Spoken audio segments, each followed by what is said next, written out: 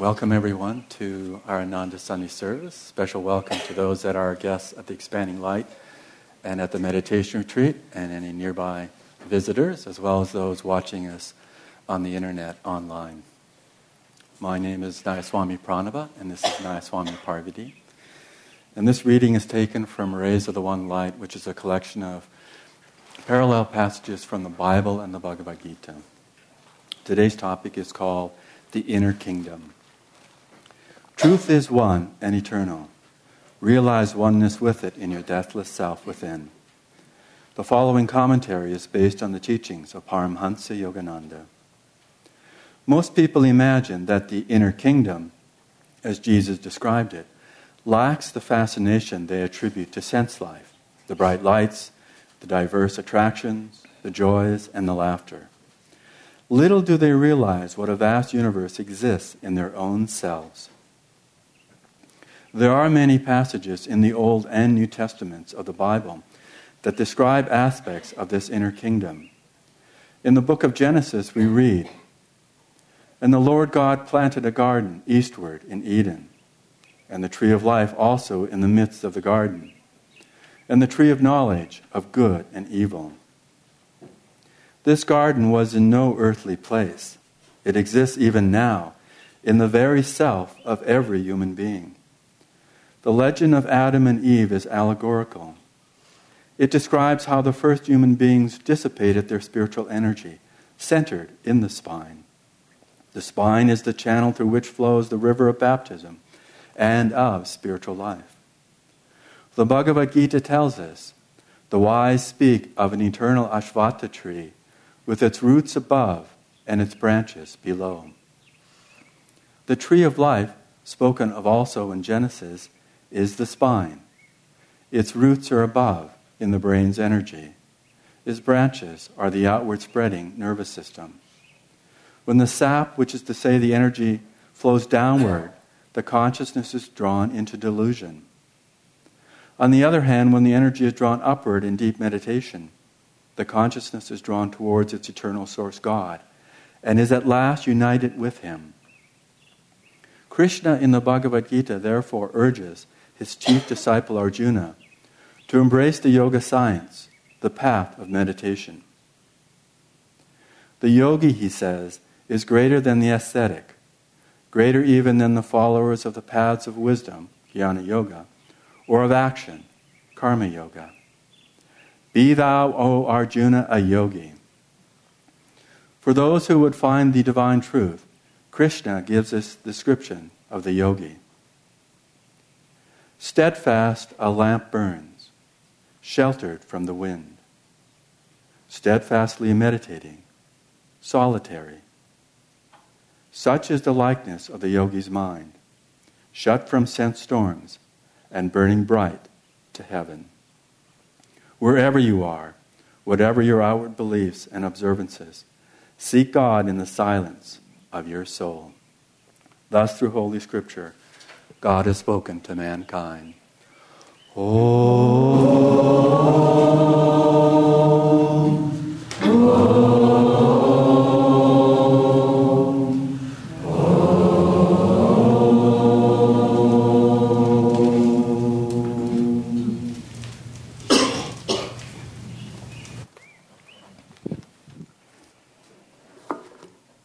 I also would like to welcome you all, and the topic for the day, the inner kingdom, is an interesting one. But before we start off on that topic, I wanted to read you something that came out in Clarity magazine a couple of years ago, and this was in their humor section. Because we're in such a politically intense time right now, I thought you might like to know who reads the newspapers. So this is a humorous take on that. The Wall Street Journal is read by the people who run the country. The New York Times is read by the people who think they run the country. The Washington Post is read by people who think they ought to run the country. USA Today is read by people who think they ought to run the country but don't understand the Washington Post. I haven't read all these newspapers, so The Los Angeles Times is read by people who wouldn't mind running the country if they could spare the time. The Boston Globe is read by people whose parents used to run the country. The New York Daily News is read by people who aren't too sure who's running the country. The New York Post is read by people who don't care who's running the country as long as they do something scandalous. The San Francisco Chronicle is read by people who aren't sure there is a country or that a country is a good idea in the first place. And the Miami Herald, finally, is read by people who are running another country. I don't know where that came from, but it's very fun. So I would actually like to, let's begin now, and I'll read from Whispers from Eternity, a beautiful passage. This is Yogananda's Poems and Answered Prayers. Make me silent, that I may eloquently converse with thee. Wandering through forests of incessant searching, I arrived at the mystery door which conceals thy presence. I knocked loudly on this door of silence with persistent blows of faith. At last the door opened, and I beheld thee resting on thy altar of glorious visions. I stood with restless gaze, waiting for thee to speak. Thy creation-making voice was inaudible. At last a deep stillness stole upon me and taught me in whispers the language of angels. With the lisping voice of my newborn freedom, I tried to speak. Suddenly the lights in thy temple wrote brilliantly in letters of light. In my little chamber of quietness, I am ever at rest. I never speak now, but with the voice of silence. Through my silence, O divine lover, converse thou eloquently with me.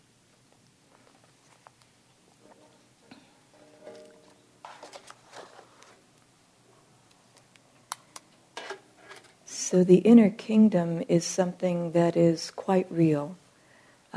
It may seem a little esoteric to some of us, even though we might have been hearing about it for a long time. I remember in the early years, a few of us used to joke, do I have chakras? Oh, really?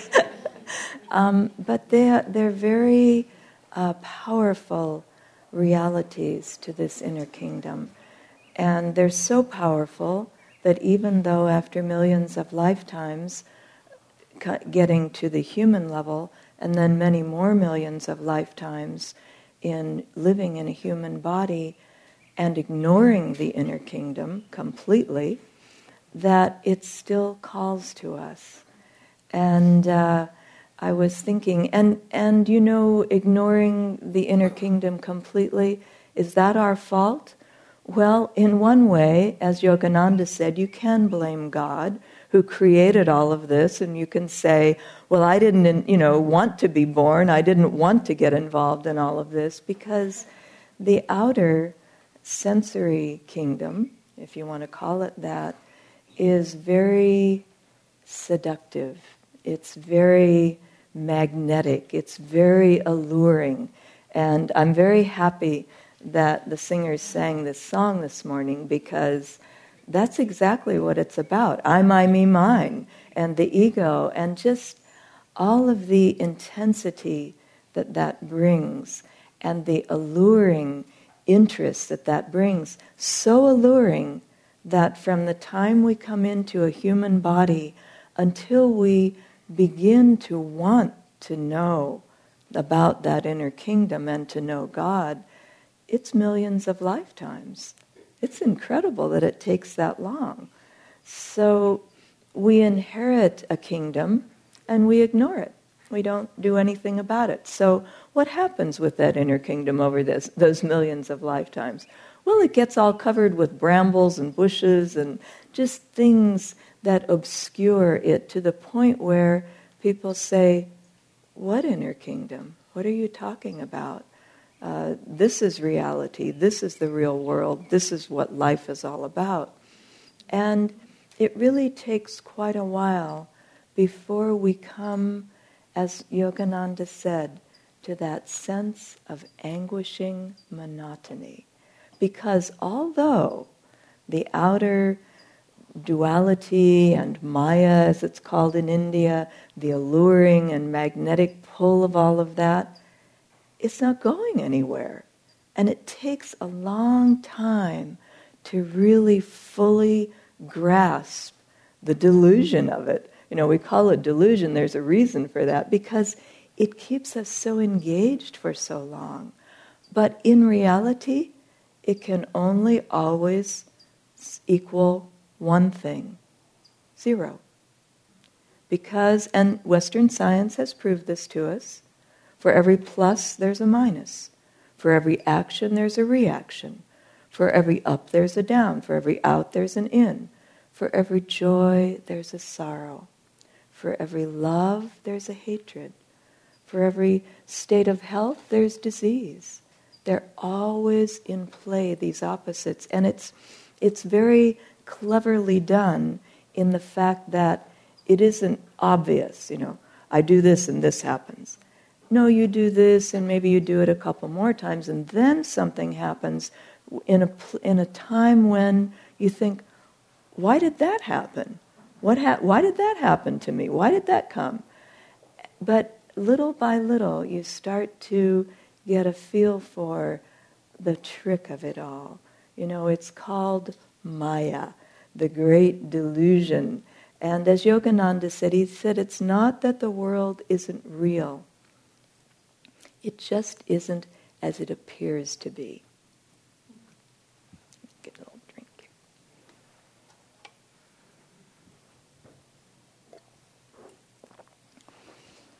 And that lack of appearance and that ability to promise things that aren't possible is what keeps us engaged and keeps us going. But once we come to that place, and we pretty much as a soul have to come to that really extreme place where we really deeply know this isn't working, because we'll always think, well, but maybe if I just did it this way it would work, or maybe if I just got this particular job or that particular house or that particular person, it would all come together. Because inside of us, in this inner kingdom, the soul is always looking for fulfillment, completion, and it can never happen outside. It just isn't possible. But it takes a long time to come to the place where we say, okay, I get it. It isn't working. Now what? Now what do I do? And Yogananda talks about the fact that once we understand that and we want to turn inward and to come to an understanding of what actually is going on in life, that we start to take up things like spiritual practices. First, we read about them. We don't want to really be too fanatical here. So we begin to read and we think, oh, that's not the truth. Wow, that feels really good. But it isn't enough, because then life just goes on, and as it's always been. And so we find that little by little, we find that we must begin engaging and really changing our lives. And so there are two aspects to that happen that really make it possible to change and to grow. And that is yogic meditation and spiritual living, right spiritual living. And those two aspects are what we eventually come to and want to seek. And as we come to those, then we realize, okay. First we try everything outside. We're going to add on, we'll add on a little. I'll add on, we can, and we say that to people, just meditate 5 minutes, 5 minutes morning and evening, that's okay, just add it on. Knowing that it's not going to be enough, to solve these deeper longings of the soul, not because anybody is telling you that you must do this, but because your own soul begins calling to you. And that calling will not go away. And the more we feed it, the more it wants to come. And we want to try to open to it. So that yogic meditation and right spiritual living begins to come into play. And we begin to change our lives. And, people will take up meditation even fairly seriously. And as Swami Kriyananda said, one woman came to him and said, I've been meditating 6 months and I don't have samadhi yet. Because you read Yogananda's autobiography and you think, wow, this is so easy, it's so common, it's so easy to do. You walk down the street and there's the saint with 2 bodies living a few houses away from you. And, then the great devotee is down on the other block. And, you think, oh, well, this is natural. Except that it doesn't quite work that way. Yogananda was an avatar, and so he drew that kind of a neighborhood to live in. But for all of us, and God has given us free will. God will never, people are always afraid spiritually of what's going to happen, but you will never, ever be imposed upon by God. That divine presence will never impose on you anything. And all of the things that we do spiritually, they have to be chosen. We have to want to engage in them. We can go to dogmatism for a while and go to a church where it lines out all the laws and all the things we need to do and the rules and, everything. But that doesn't really work. And it doesn't really, again, satisfy that inner longing of the soul. That has to come from our own God-given free will and our own desire, our own love, our own wanting of it. And we have to want it as we go along pretty deeply, because Maya's still there going on. All that duality and all that fun and games and the entertainment, it still is there. And what's inside of us, why we would have any connection to any of that, is karma. What did we do over those millions of lifetimes, by the way? Well, we did a lot of things. And we find, in fact, if you see it, you've done it. That's why after a while you come to the place where you can't really judge anybody. Because, as the Buddha said, you have to love everyone in the world, or you will love everyone in the world, because you've been related to them at one point or another. Doesn't matter how many billions of people there are. If they're in your orbit, you've been related in one way or another. And the worst sinner, the worst thing that you can see done, you've probably done it in some far ago lifetime at this point, but still, it's part of the delusion, And as Yogananda wrote in The Science of Religion, everybody in the world is looking for the same thing. They're looking to avoid pain and find fulfillment and happiness. It's very simple. The soul is very simple. It wants one thing, fulfillment in God. And until we come to that, until we start engaging in that, we're very restless and we're very wondering, wow, what's happening and why can I not find fulfillment here? But we come to that place where that is beginning to happen, and then that pulls us. That soul call starts to really pull us deeper and deeper. Not because anybody says this is what you should do, but because we begin to long for it. We want it, and then we long for it. And it's interesting, in the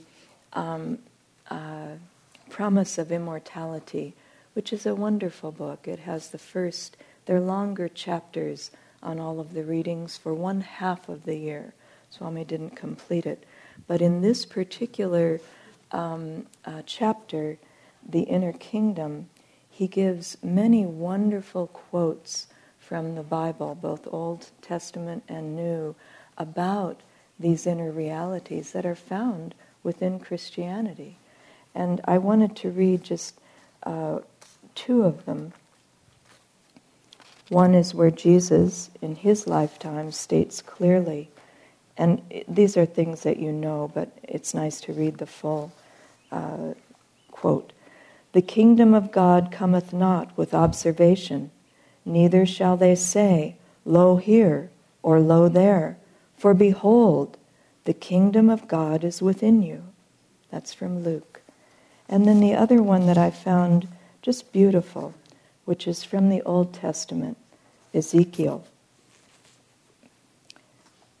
"Thou hast been in Eden, the garden of God. Thou wast upon the holy mountain of God.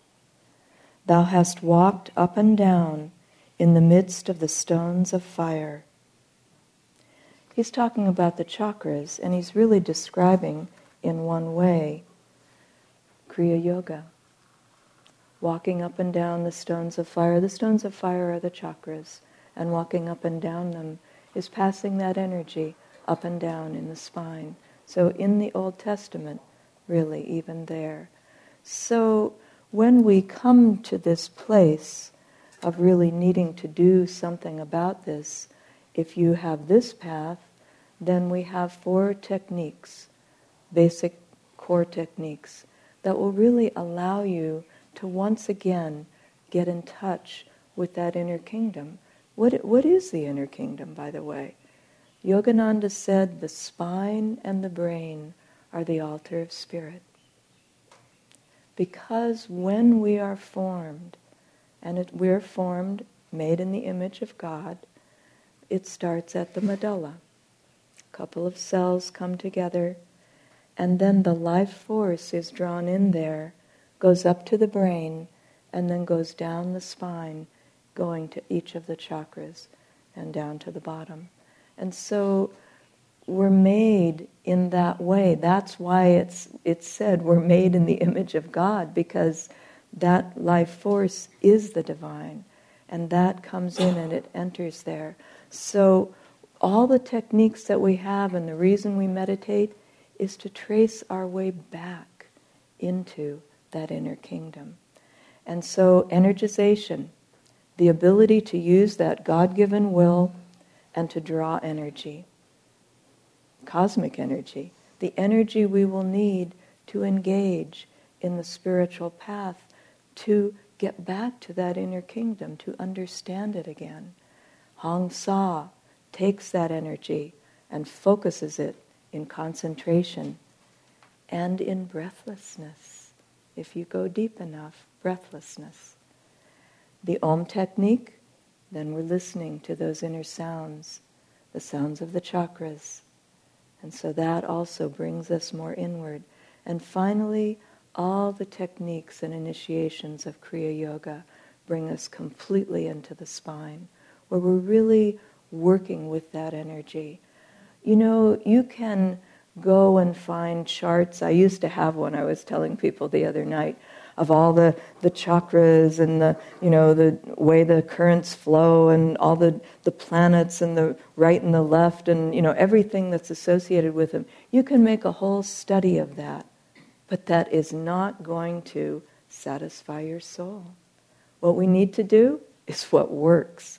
And Kriya Yoga, as the technique par excellence for going into the spine, brings us there immediately. And it's a technique of liberation. So if you don't have it, think about working your way up to getting it, because it's quite powerful, and it will bring us into that inner kingdom in a way that we can bypass many of the pitfalls that other ways of doing this have, just because it's so direct with Kriya Yoga. Teresa of Avila spoke of the inner kingdom. She spoke of that inner kingdom and wrote about it. But in her time, those techniques were not as much known. And so now, in thinking about this inner kingdom, I thought, the best thing we can do? Practice. Go into it, use the techniques, and also use, once we come to that place of doing those techniques, have it be a life thing. You know, we call it the path of Kriya Yoga because it really is a way of life. And so you don't just kind of fit a little bit into it. I mean, this is what will work best. You can do it however you want, and we've all done that too. But really look at it as a way of life, because then you start to see life in ways that are reflective of your growing awareness and raising of your consciousness. And so that Maya, that funny song that we heard at the beginning where it's so easy to see how ridiculous the ego is, but the ego is not ridiculous. The ego is very powerful. But we start to get the hang of it. We start to get the trick of it. And to really, we do start to see that. That's why Swami Kriyananda wrote those songs, so that we could understand, I see what the ego does. I, me, mine. That's obvious. The ego is usually a lot more subtle than that. But still, we get that understanding, and therefore we understand why we're doing what we're doing in regard to spiritual practices and the spiritual life. I'll close with this. Yogananda had many different devotees from all over the world, and people of very well-known, very famous, very wealthy, businessmen, actresses, singers, everything. But he also, this one man came to him, Herb Jeffries, and I really appreciated, he told a story about himself meeting Yogananda, and I really appreciated that he was so honest about it. He said Yogananda, when he first met him, asked him a series of questions. And this is in the Awake movie. If you haven't seen it, take a look. But Yogananda said, do you drink alcoholic beverages? And Herb Jeffries was very open and honest. He knew he needed to be. And he said, yes, I do. And Master said, well, you may continue. And he thought, really? And he said, and do you smoke cigarettes? And he said, yes. And he said, oh, that's okay, you may continue. And then he said, do you associate with loose women? And he said, yes. And Master said, that's fine, you may continue.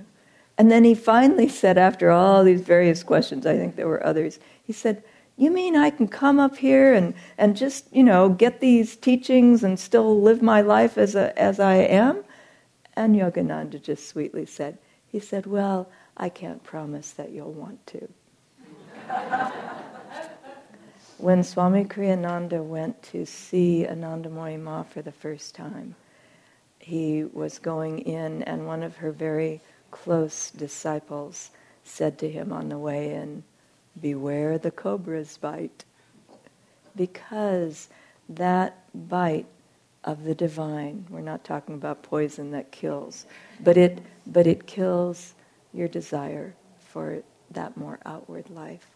And so as we engage in these things, we find that it has a deepening magnetism that's deeply satisfying to our soul, and it's something where we will never want to go back. It's not an easy thing. It's not, as we all know, when you say you're going to, step on the spiritual path, all kinds of things happen to, come in the way.